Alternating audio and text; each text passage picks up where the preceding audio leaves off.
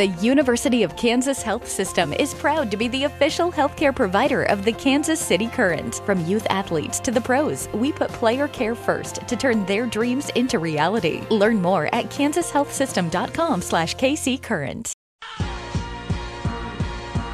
Garrettson and Toth presents The Shift with Jack Johnson on ESPN Kansas City, 1510 AM and 94.5 FM.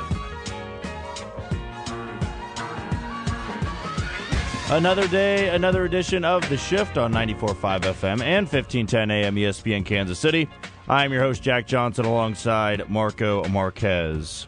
Shout out to our presenting sponsors, starting with Garrettson and Toth. They handle the most complex felony, federal, or state criminal defense cases. You'll find them in doing that successfully, helping criminal defendants all over the Kansas City area and Northeast Kansas for years. Also, be sure to visit Kim Hauer and Associates Agency at 105th and Metcalf in Overland Park, or give Kim and her team a call at 913-649-2002. That's 913-649-2002 for a quote on your home and auto insurance today.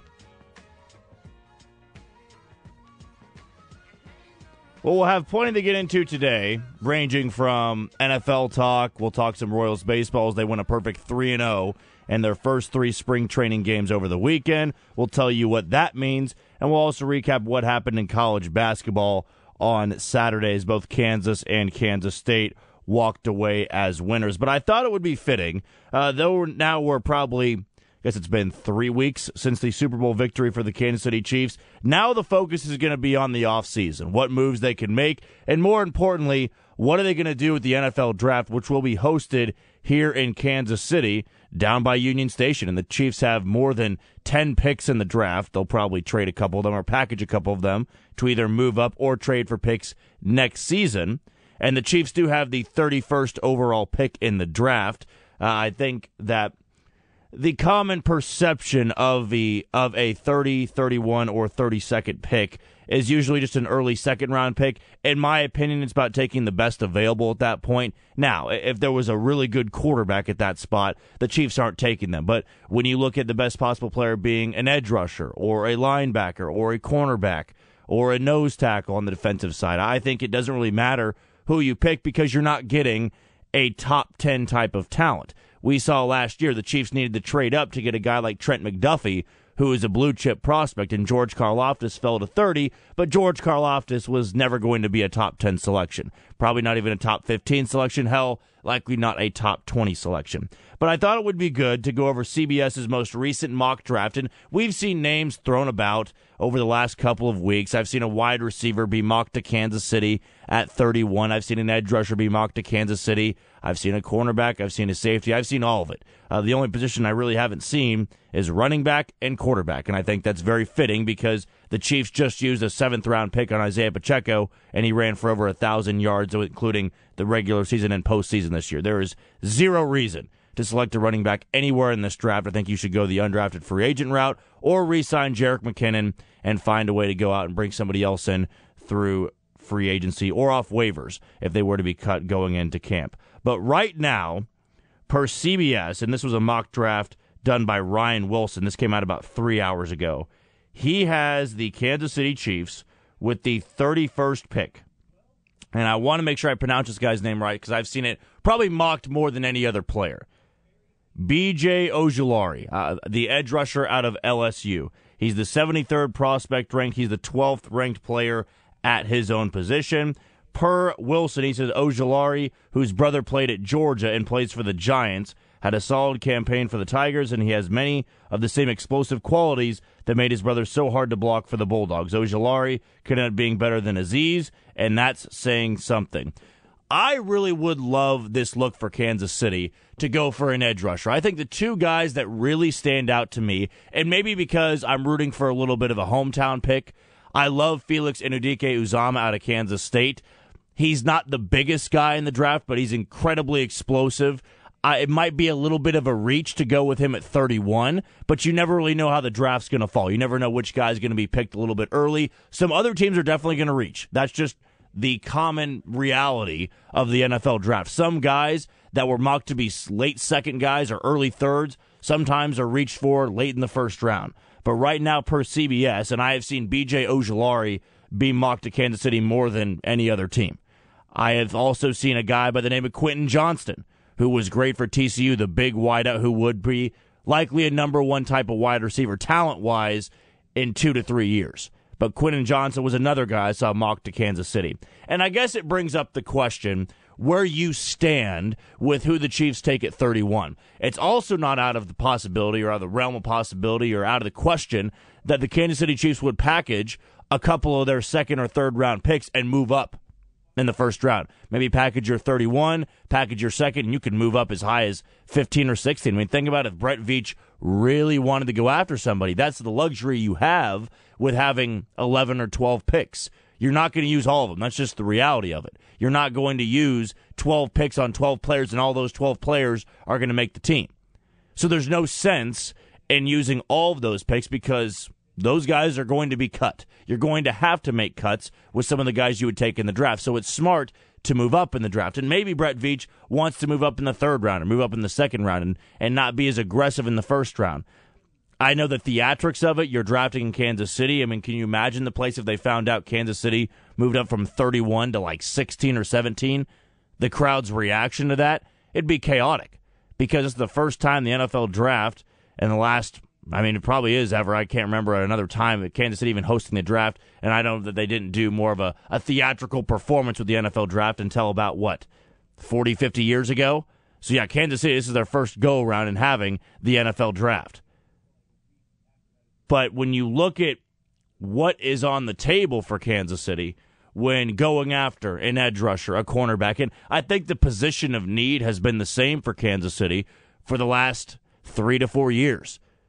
I mean, I think with the exception of 2020, when the Chiefs oddly took Clyde Edwards-Helaire with the last pick in the draft, or the first round, that is, it was a bit of a head-scratcher because Kansas City had just won a Super Bowl on the backs of Darrell Williams and Damian Williams in the running game.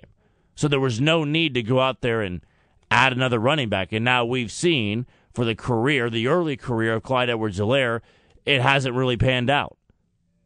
And the Chiefs are expected to decline that fifth-year option, making him a free agent.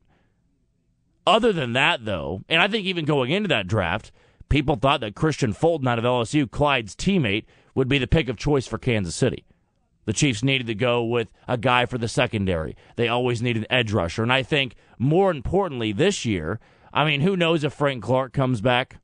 Who knows what the Chiefs do with Chris Jones? You have George Karlaftis. You have Mike Dana. You could probably bring back Carlos Dunlap on a cheap deal. But you need edge rushers for the future. You need to hit on those guys for the future.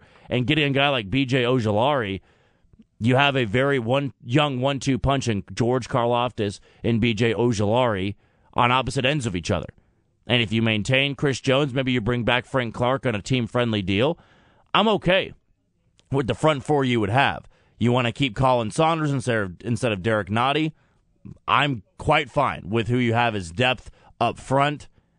But I'm also okay if the Chiefs go out there and take a wide receiver with the 31st pick. I'm also okay if they take a cornerback and let L'Jarius Sneed walk or trade L'Jarius Sneed.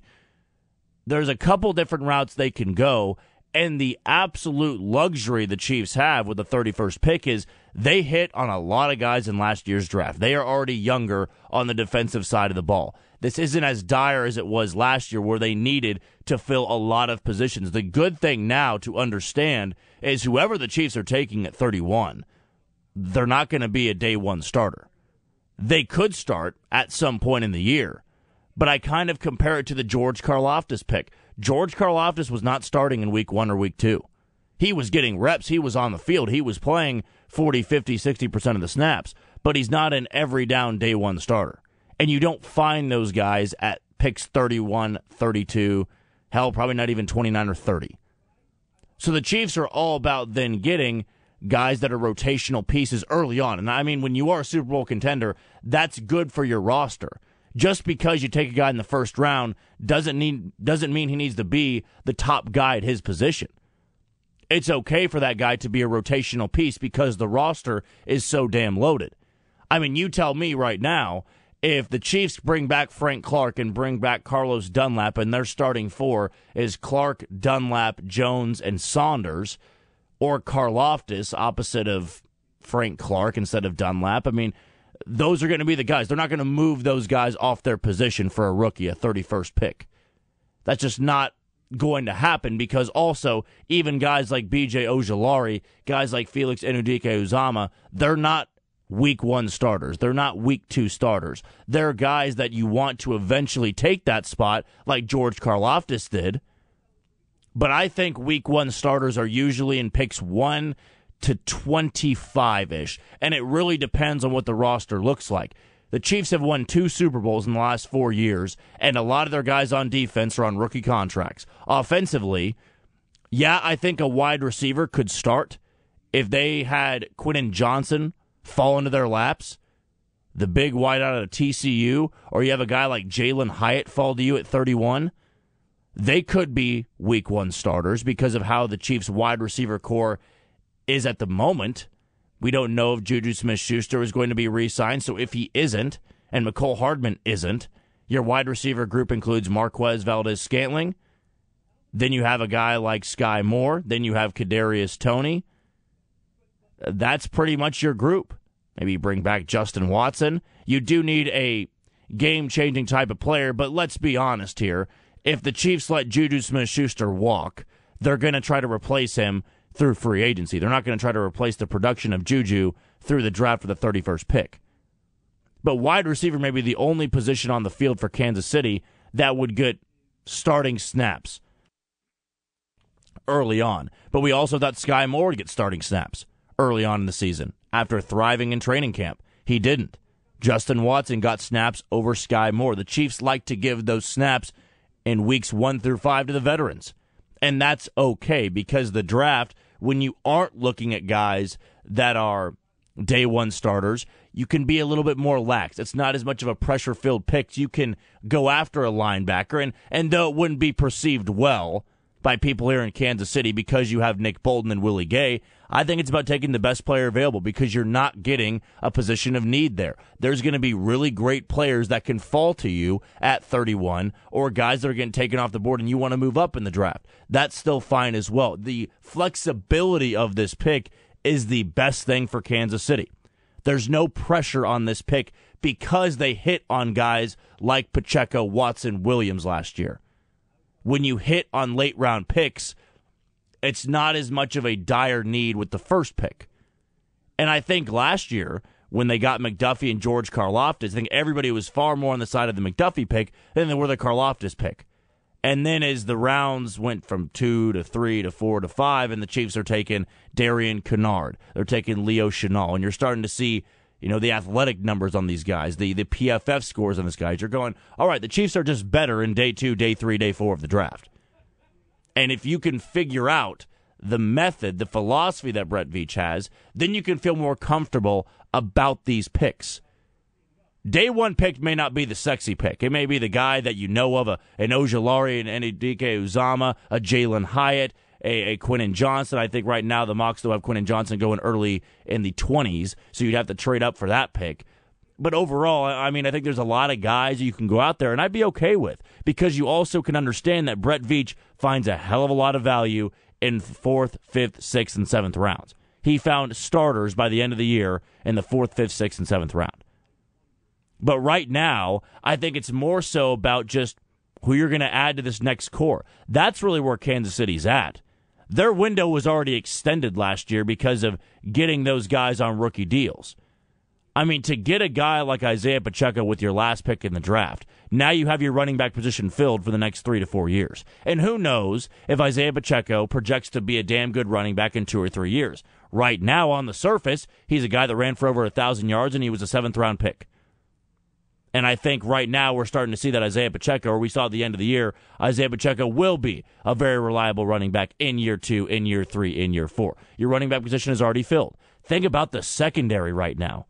Williams, Watson, McDuffie, all guys on rookie contracts. You have a crossroads on what you want to do with L'Jarius Sneed, but as opposed to a year ago, I think I'm okay if Brett Veach takes the Charvarius Ward route, where he lets him walk, he goes out in there and makes big money, because you have 3 young guys who can take the spot of L'Jarius Sneed. And also they're going to continue to replenish the secondary through the draft. L'Jarius Sneed wasn't a blue-chip first-round pick.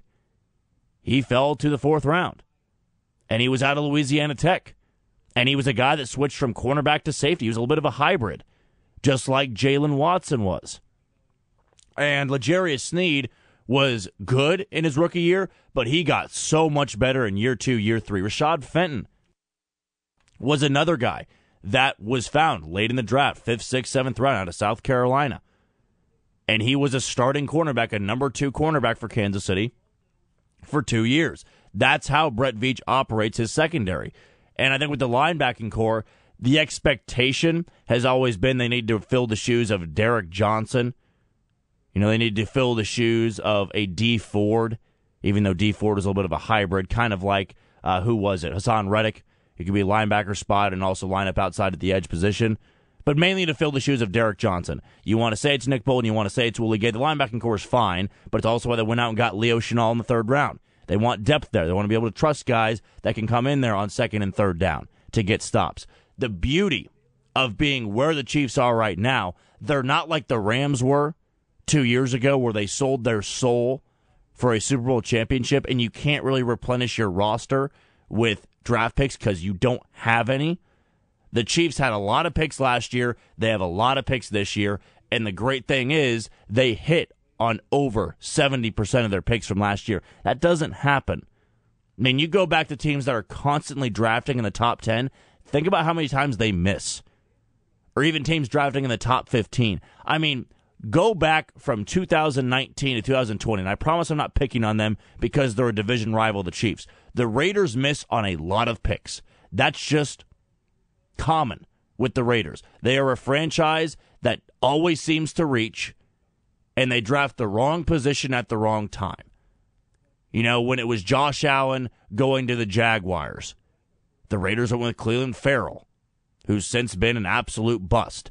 Josh Jacobs for a long time was, you know, a guy that they took really high in the draft, but wasn't really meeting expectations. Last year he did, but it was for a Raiders team that missed the playoffs. Now Derek Carr's gone. They don't really have a quarterback to replace him with. Jarrett Stidham, I don't think, is that guy. Maybe they go after an Aaron Rodgers, but the Henry Ruggs situation, you know, it's more off-field stuff, so I can't really say he was a bust of a pick because he was still playing well. Damon Arnett was gone out there a few years. Jonathan Abram, a guy that was gone out there a few years. Those are franchises that even when blessed with top 15 picks, they miss on a lot of them. So in Kansas City, you need to be, I guess, understanding of the fact or never take for granted that the Chiefs are arguably better in day 3 of the draft than they are in day 1. The 2 bad picks that Brett Veach has had really haven't come back to bite Kansas City. One of his first picks he ever had was Breeland Speaks, linebacker / edge rusher out of Ole Miss. Breeland Speaks was terrible. He did not last long in Kansas City. He was a guy that was a little bit out of shape, couldn't really fit a position, and he was gone. Guess what? It never hurt Kansas City's success. I would now chalk up the Clyde Edwards-Helaire pick as a not very good pick in the 1st round, mainly because running back shouldn't be taken that high. I don't care how good they were in college. You know, unless you are Derrick Henry, there's no need for a guy to go top 5 at the running back position. Times have changed. Hell, I'll give Christian McCaffrey the nod as well. Unless you have those 2 guys on your draft board, there's no need to take a running back. Because you look at the 2 teams in the Super Bowl this past year, Philly and Kansas City. Miles Sanders, Boston Scott, Kenneth Gainwell, Isaiah Pacheco, Jerick McKinnon, Ronald Jones. Those are not Derrick Henrys or Christian McCaffreys. If you've got a great quarterback, great offensive line, your running back's probably going to be pretty good. So Brett Veach, in my opinion, and he's missed a couple of times on 5th and 6th round guys. Hell, that is more of a lottery pick than anything. But 1st round picks, I think Breeland Speaks to me and Clyde Edwards-Helaire were by far and away the 2 worst picks he had. But it never just destroyed the future plans of Kansas City. They were players that didn't live up to expectations, but they replaced them rather quickly. And now going into this draft after winning a Super Bowl, it's not that Brett Veach is going to take a back seat, kick his feet up and say, draft whoever you want. I really don't care. We're fine. it almost gives you a better chance at making the right pick because you know your roster's not in a crunch right now. You have a youthful roster. You're the best roster in the NFL, and you have a youthful roster. You've won 2 Super Bowls in the last 4 years. You've appeared in 3 in the last 4 years. You're just trying to replenish your roster with great rotational guys that will be starters. Those are picks 30, 31, and 32. You very few times see a guy just shine year one. Sometimes they do. I'm not saying it never has happened, but I think in Kansas City, we see how Andy Reid and that coaching staff operates. They don't throw rookies in the fire unless injuries happen, and that's probably the only reason. Injuries happen. You know, Jalen Watson, Joshua Williams were thrown in that situation because guys were banged up and because Charvarius Ward walked and they didn't really replace anybody in the secondary. It was Fenton, it was Snead, and that was about it. It was McDuffie, and McDuffie got hurt. So there goes Williams, there goes Watson. Isaiah Pacheco got into the starting rotation because Clyde Edwards-Helaire was hurt. George Karlaftis got a starting spot because Frank Clark wasn't playing a lot. So you had rookies step up, but they also were thrust in that position because of injuries. And I think that's the exact same mentality they will have going into that 31st pick. Even if it's a wide receiver, even if you go out and trade up for Quentin Johnson, I think he'll be a starter, but he'll probably be the number 3. If you bring back Juju, he's the number 1. MVS is the number 2. I would say Tony, Sky Moore, they're probably competing for the number 3, 4 spot, and then you got to throw a rookie in there. But I don't think the Chiefs are going after a guy like Quentin Johnston. If it's Jalen Hyatt, I don't see him starting week 1 or week 2. If somebody underperforms or a guy like Kadarius Toney gets banged up a little bit, Juju would get banged up or MVS gets banged up, okay, then he can step into the spot. But I think fans will always jump on that ideology of, well, you're taking a rotational guy in the first round. That's not a bad thing because late first-round picks are the exact same as late second. It just has the title of first-round pick. And when you think first-round pick, you immediately think starter. Not when you're a Super Bowl contender every single year. The Patriots were great for years. Even though Bill Belichick wasn't a great drafter, they just kept replenishing the roster with guys they trusted. They let guys walk when their contract was up, the rookie deal was up, they replaced them. And because you had a great quarterback, you had a good offensive line, and pretty much a good defense, you can just place guys in certain spots. They're going to be good. That's why they ran roughshod over the AFC for 20 years. Kansas City hopes to have that same type of success, but it also comes with taking guys in the first round, not reaching for a running back or reaching for a wide receiver or trying to go get your number 1 guy. Sometimes it's taking the not very sexy pick. You know what would be a great pick for Kansas City, and only a few people are talking about it? A tight end. Going out and getting a tight end in the first round with how loaded the tight end class is, that would be an A-plus pick for me in Kansas City. Because Travis Kelce's going to play, give or take, I think 4 or 5 more years of really good football. That's a long time, by the way. That's not like you need to quickly find Travis Kelce's replacement. But do you believe Noah Gray is that guy? Do you believe Blake Bell is that guy? Could you imagine if the Chiefs went out and got a top-level tight end, and when Travis Kelce needs a breather, and you also want Travis Kelce to keep playing at a healthy level for the next 4 to 5 years? You know how you do that? Having a trustworthy guy to go out there and take 20% of those snaps. Then Travis Kelce can extend an extra year or 2 to his lifespan in the NFL because the Chiefs have a reliable tight end out there. I like Noah Gray. I like Blake Bell. They're not the replacements of Travis Kelce. Somebody you could take in the first round here could eventually be one in year 3 or year 4. And if he's getting on the field a lot, you can kind of see that potential. That's the type of pick I want. You go after a nose tackle who you eventually want to be the replacement of Chris Jones if you decide to move on from him. I'm okay seeing him take 20% of Chris Jones' snaps, 10% of Chris Jones' snaps. I would be okay if on day 2 or day 3 of the draft, the Chiefs went out and got a quarterback. Not to be the replacement of Patrick Mahomes, but look what happened this year in the postseason. Chad Henne had to come into the game and he led a 99-yard touchdown drive. You have to be able to have backups, good depth pieces, if you want to keep that window open for a long time. It's not always about having the sexy pick with every single pick. Sometimes it's guys you've never heard of. You would absolutely be lying if you knew exactly who Joshua Williams was when the Chiefs took him in the 4th round. You would be lying to yourself. Out of Fayetteville State, I had no idea who Joshua Williams was. But when they went through his combine, they went through his athletic numbers. I go, that fits Steve Spagnuolo's defense. A long-arm, tall cornerback that can hang with guys with his speed. He's agile. He's quick. That fits the scheme. Sometimes it's drafting for the scheme more so than the player. Sometimes it's best player available. But when you have the 31st pick, it's such a luxury. And especially, it's been set up because of how good you were last year, drafting on day 3 of the draft. So the Chiefs have such a great spot here, and I know everybody's going to panic. They're going to get nervous when it comes up to the Chiefs' spot to select. I'm going to be loving it, though, because there's really nobody they could take unless it's a running back that I would be upset with.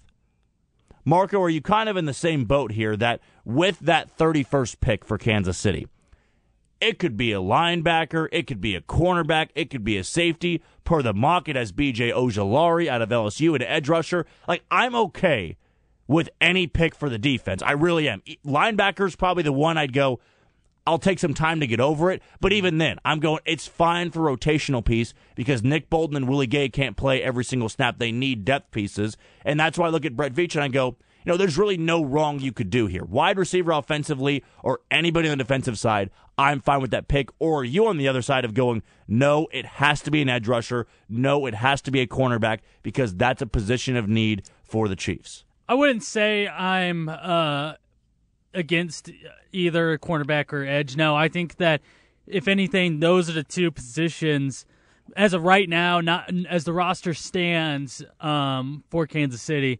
Those are the two positions that I would say that should be the high priority if they draft in the first round, because not only are they the two position groups in this draft that have a lot of depth and talent in there, but also it's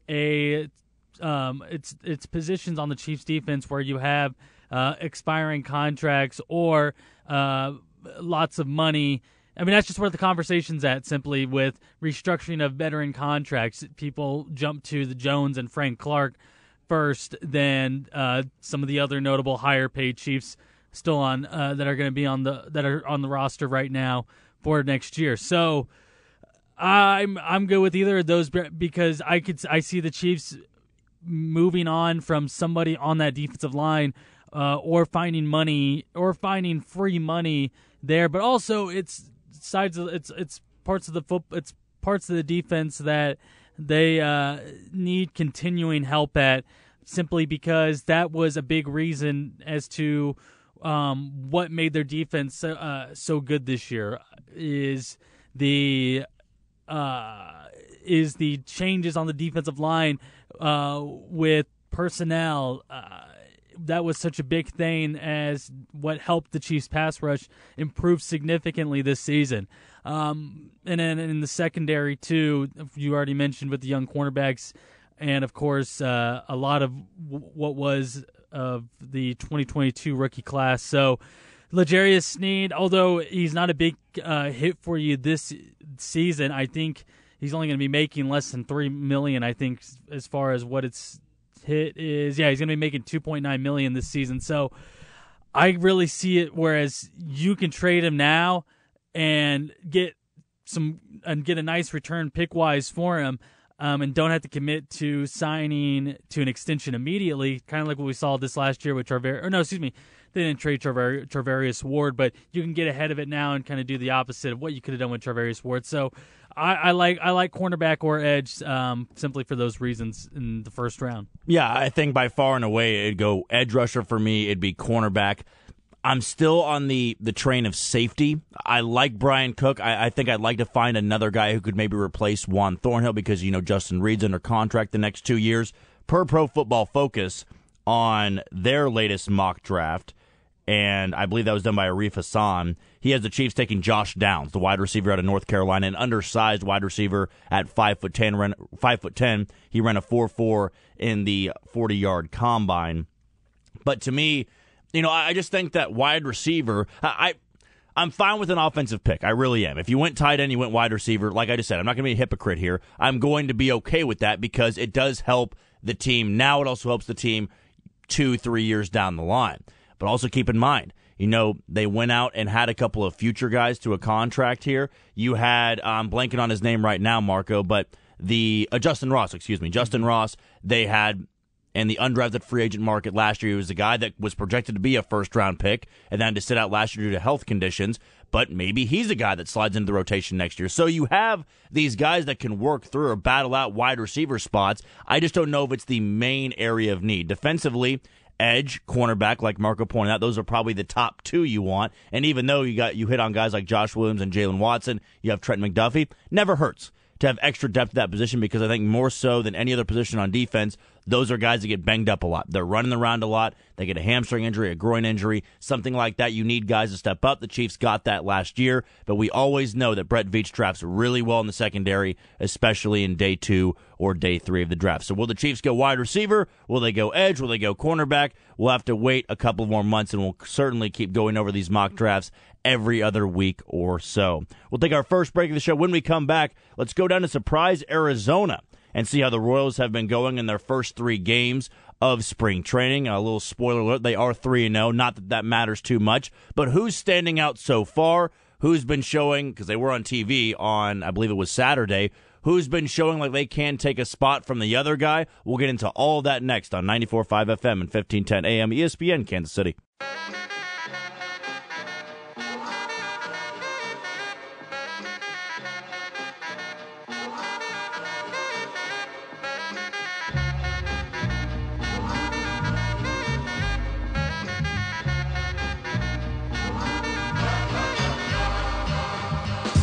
Back here on the shift on 94.5 FM and 1510 AM ESPN Kansas City.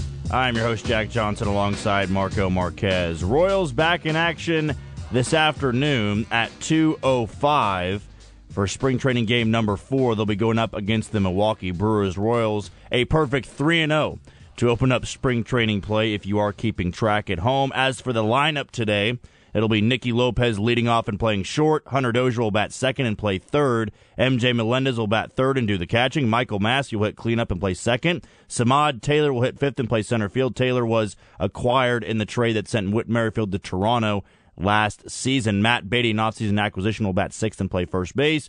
Tyler Gentry, who had an incredible year down in AA Northwest Arkansas last season, he'll bat seventh and play right field. John Rave will bat eighth and play left field, and DHing will be Luca Tresh, the undrafted free agent from NC State a couple of years back. So Royals open up, as we mentioned, their first 3 games in spring training at 3-0. Some of the headlines, I think, from those 3 games, I want to start with the first one, and it goes with Josh Staumont. I know with spring training, you never want to get caught up in the numbers. I remember for years, Mike Moustakas used to go down to Surprise, Arizona, and tear it up. I mean, hit north of 440, hit the ball out of the ballpark multiple times. He's hitting it to left field, center field, right field, hitting line drives, hitting gaps.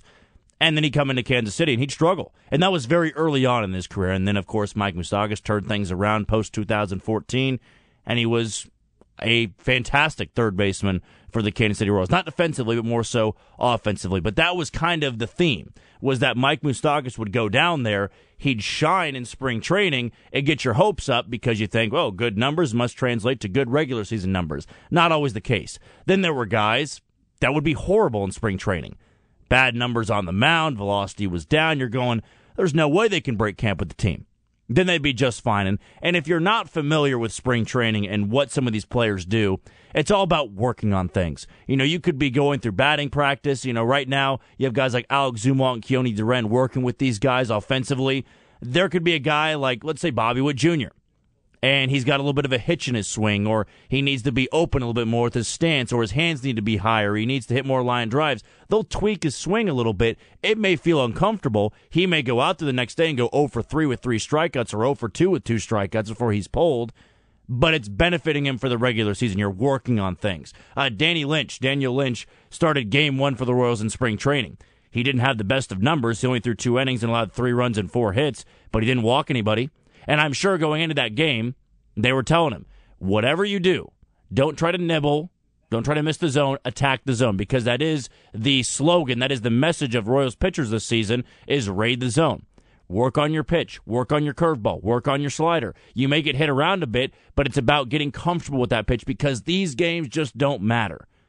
But back to the headline from Game 1, I think it goes with Josh Staumont for me, because the Royals bullpen is going to be pretty much relying on 2 or 3 guys to anchor a lot of those close one-run games, the back half of the games, the 7th, 8th, and 9th.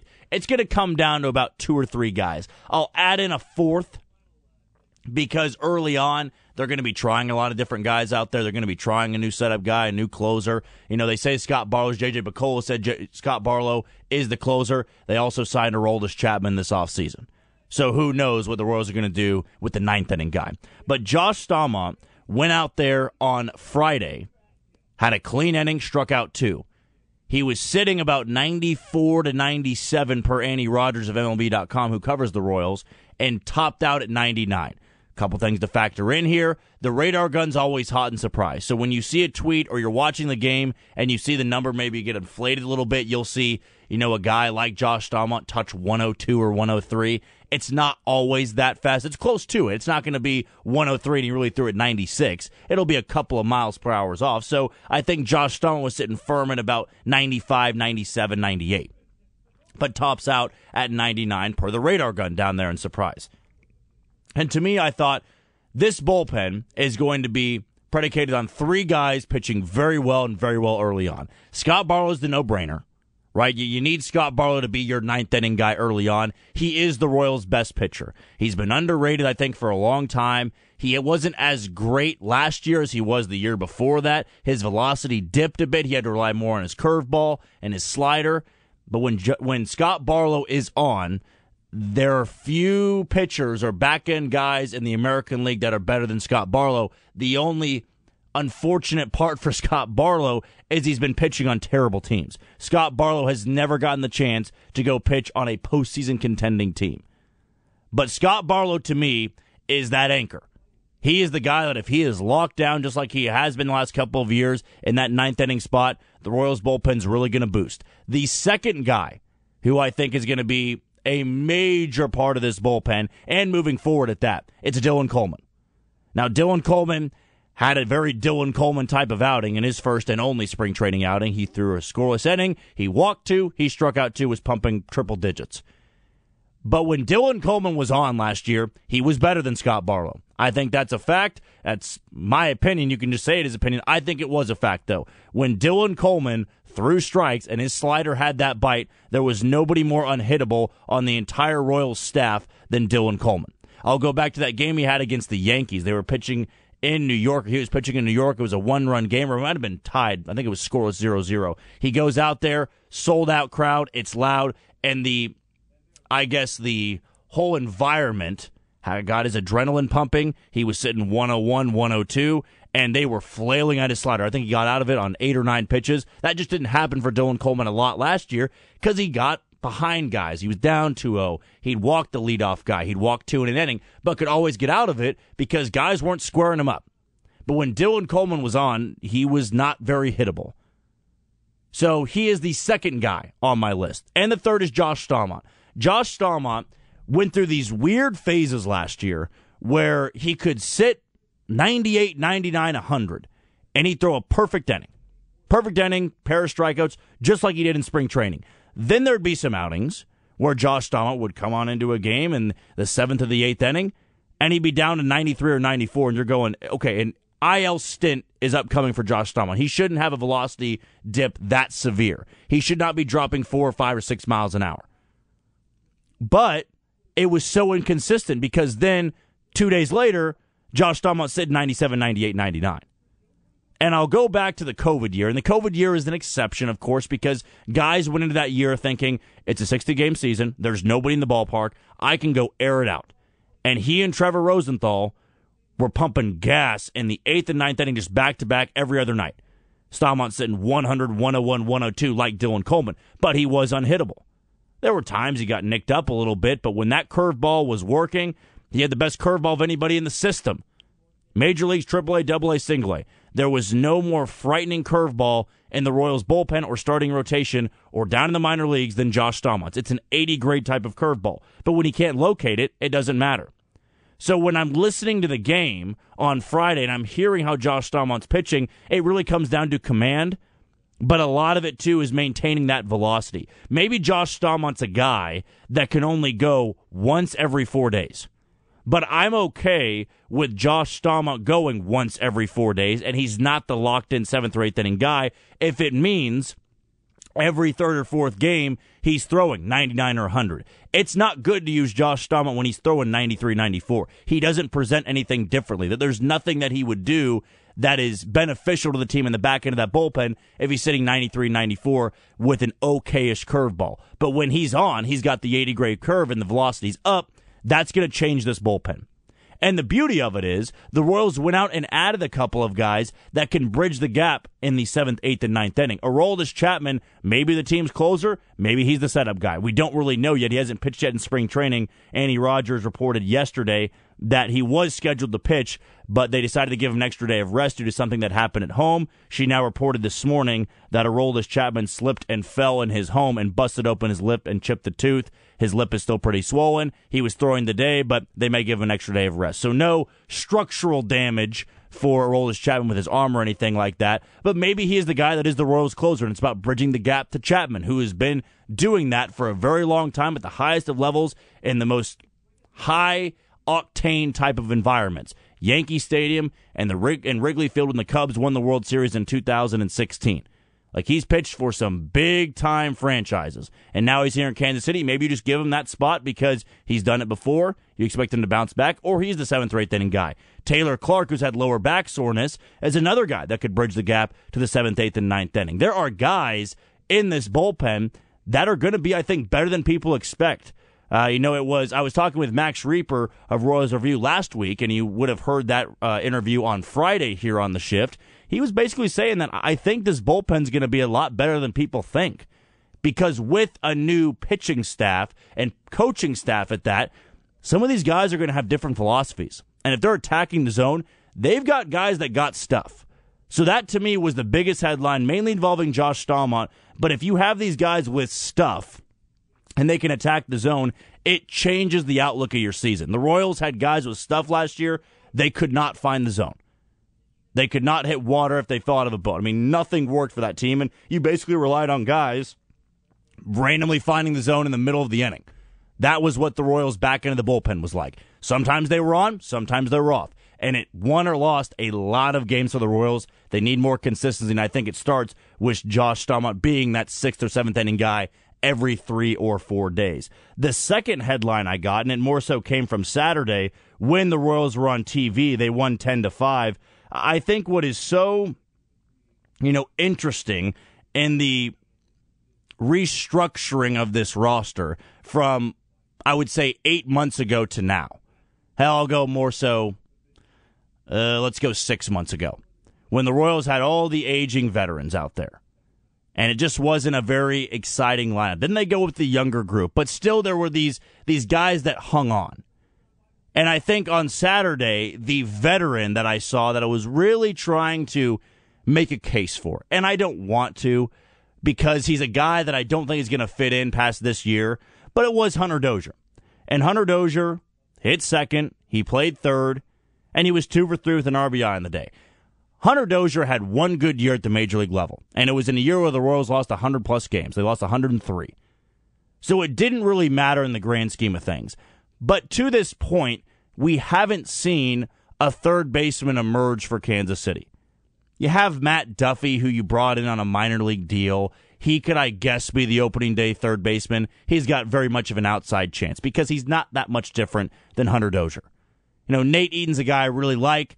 Haven't seen him at third base much in spring training through the first 3 games. He played second base. He's a utility guy. But again, maybe they don't want a guy that's barely played third base be the opening day third baseman. I guess the most exciting news the Royals had was that Maikel Garcia was going to play some third base. Matt Quatraro said, hey, it doesn't hurt to put him at third base because we don't know what's going to happen this season. Some guys get banged up. Some guys underperform. Maikel Garcia is the Royals' best prospect. But he's also a better defender at short than Bobby Witt Jr. But, of course, you don't want to move Bobby Witt Jr. off shortstop and put him at third base. But to me, it's Hunter Dozier's spot right now. And that's going to sound bad to Royals fans. But keep in mind, Hunter Dozier, when he has been good, hits the ball harder than, I would say, 80-85% of the lineup. And I know that I have come on this show before and harshly criticized Hunter Dozier, didn't understand why he's in the lineup, but I'm trying to, in spring training, see a reason. or look through more of a positive lens here and see why the Royals would still value Hunter Dozier at third base. A large part of it is that he's under contract. They're paying him a lot of money. And, hell, they don't have another third baseman. If there was another guy, Hunter Dozier wouldn't have a spot here. Hunter Dozier would not be playing a lot in spring training. The reality is, more than any other position, the Royals are incredibly thin at third base. Their third baseman in the future, Caden Wallace, who they took in the second round of the draft last year out of Arkansas, he's not ready yet. He's a college guy. He may be ready next year. He's not ready now. And the Royals aren't in win-now mode. So it really comes down to, do you want stability at third? Do you want to gamble? I think the Royals are more willing to gamble in June or July than they are in April or May. I think they're okay giving Hunter Dozier one more chance, and if he sucks, then you can move on. Then you can go with a Nate Eaton. Then you can go with a Matt Duffy. Then you can go with a Maikel Garcia. But sometimes it's not always sunshine and rainbows. It's just throwing rookies out there. I think it'd be fun and exciting if Maikel Garcia is at third, Bobby Witt Jr. is at short, Michael Massey at second, and Vinny Pasquantino's at first. That's a fun lineup. You know what they're going to do a lot of, though? Lose. They're going to lose a lot. And maybe Hunter Dozier, too, at third baseman will lose just as much as more. But in baseball, it's all about putting trust in guys early in the season. It's why last year the Royals really didn't move off a lot of guys for a while, because they didn't trust some of those young guys to come in immediately and have the weight of expectation of winning right off the bat. So I watched that game on Saturday, and I thought, Hunter Dozier in spring training, it wasn't that I was impressed with him. I'm just going, man, I don't know if I can see another guy emerging out of that spot. Now, Matt Duffy was 2 for 3 as well. He was impressive, and I think some of the fun things to look at, too, was Tucker Bradley. Also has been a guy, just young guys that stood out to me on that Saturday game. Tucker Bradley, who also had the walk-off on Friday. He just looks like a professional hitter. I know Royals Farm Report always says Tucker Bradley is a professional hitter. I was very impressed with a guy like Tyler Tolbert. Crushed a home run, a 3-run home run, I believe it was early in the game. Also had an incredible catch in center field. And then also you have a guy like Tyler Gentry who could filter into this outfield rotation at some point in the year. I also was pretty impressed with Nick Pratto. Had a pair of RBIs in the game. And Nick Lofton, who looks much bigger. David Lesky pointed that out on Twitter at DB Lesky.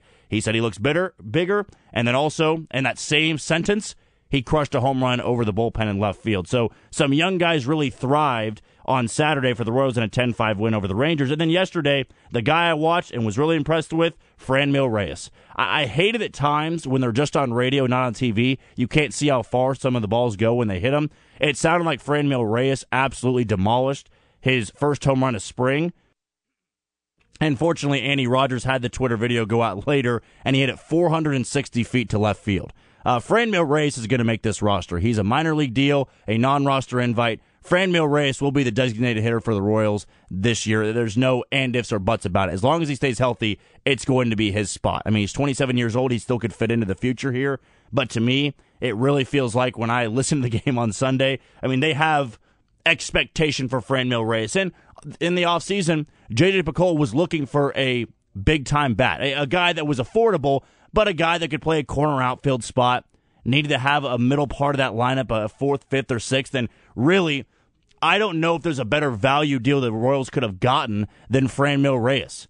A minor league deal for a guy that 2 years ago hit 30-plus home runs and terrorized Royals pitching in Cleveland for a couple of years. It could go very much like the Carlos Santana type of deal where he had a couple of big moments. I mean, the good thing for the Royals is Franmil Reyes was on a minor league contract. They didn't pay him a 2 or 3 year deal worth $30 million or $35 million. He's a very cheap, very valuable type of player that still fits in to this youthful roster. He's only a couple months older than Edward Olivares, who we all consider to be one of the youthful guys that'll be around for a while. If Franmil Reyes continues to hit, he'll be this team's DH. So the Royals 3-0 right now through spring training. They'll be playing later on today against the Milwaukee Brewers. It will be Zach Greinke getting his first start of the spring, going up against Adrian Houser. The fun thing about Zach Greinke, if you plan to listen to the game today, there are outings in which he just throws one pitch. He just wants to work on one pitch. Maybe it's his changeup. Maybe it's his slow curveball. Maybe it's his fastball. He's going to work on a couple of things. And the Royals could win 12-11, or they could lose 10-1. It doesn't matter. What you want to look for is just where some of these guys are fitting in. It's all about storylines in spring training. Same thing like the preseason in the NFL. You just look for certain guys in spots, and sometimes the numbers don't matter. They're striking out a lot. They're driving a lot of guys. They're hitting the ball out of the yard. Maybe it's plate discipline. You want to look at that. Maybe it's a velocity uptick like you see with the pitchers. It's all about sort of shaping out this roster. And you want to see these guys perform and perform well. But at the end of the day, I think this Royals lineup is pretty much all but set. Now it's about how those depth pieces really fit in. So Josh Stallmont to me, Hunter Dozier to me, and Franmil Reyes were kind of the three big headlines through the first 3 games of spring training. Royals will, I guess, go and look to stay undefeated later on this afternoon. First pitch will be at 2:05. Just about a couple minutes left in the show, and before we send you off and come back on Tuesday, let's tell you what happened on Saturday in the Big 12. Oklahoma topped Iowa State, who's in an absolute free fall now. The Sooners win 61-50 in Hilton Coliseum. They cover the 7.5-point spread. TCU won in the thriller against Texas Tech in Lubbock, all but eliminating, I think, Texas Tech's chances at winning or getting into the NCAA tournament. They'll likely be a 9 or a 10 seed in Kansas City here next weekend in the Big 12 tournament. Baylor beat Texas 81-72, bumping Texas out of first place with Kansas. Kansas State won 73-68 over Oklahoma State in Stillwater, snapping a 5-game road slide in the Big 12, and Kansas narrowly escaped a near disastrous upset against West Virginia, winning 76-74 at home. West Virginia covered the 9.5-point spread, but now Kansas holds the top spot in the Big 12. They stand alone, 1 game ahead of Texas, and here's the important thing here.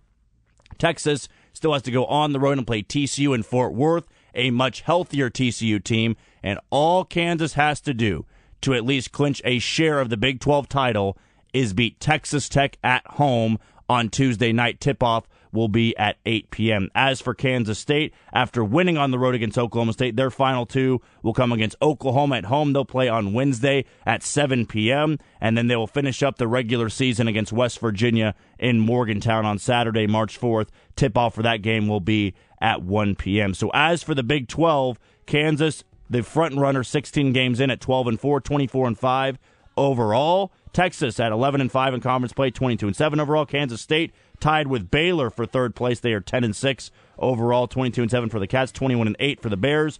TCU 8-8 in conference play. They're 19-10 overall. Iowa State now 8-8. They're 17-11 overall. The Cowboys of Oklahoma State 7-9 in conference play, 16-13 overall. Texas Tech 5-11 in conference play, 16-13 overall. West Virginia also at 5-11 in conference play, 16-13 overall. And rounding out the bottom of the Big 12 is the Oklahoma Sooners at 4-12 and 14-15 overall. The only Big 12 team that is sub 500 overall this season. There is Ray Charles, so it's time to go. That wraps up another edition of The Shift on 94.5 FM and 1510 AM ESPN Kansas City. I've been your host, Jack Johnson, alongside Marco Marquez.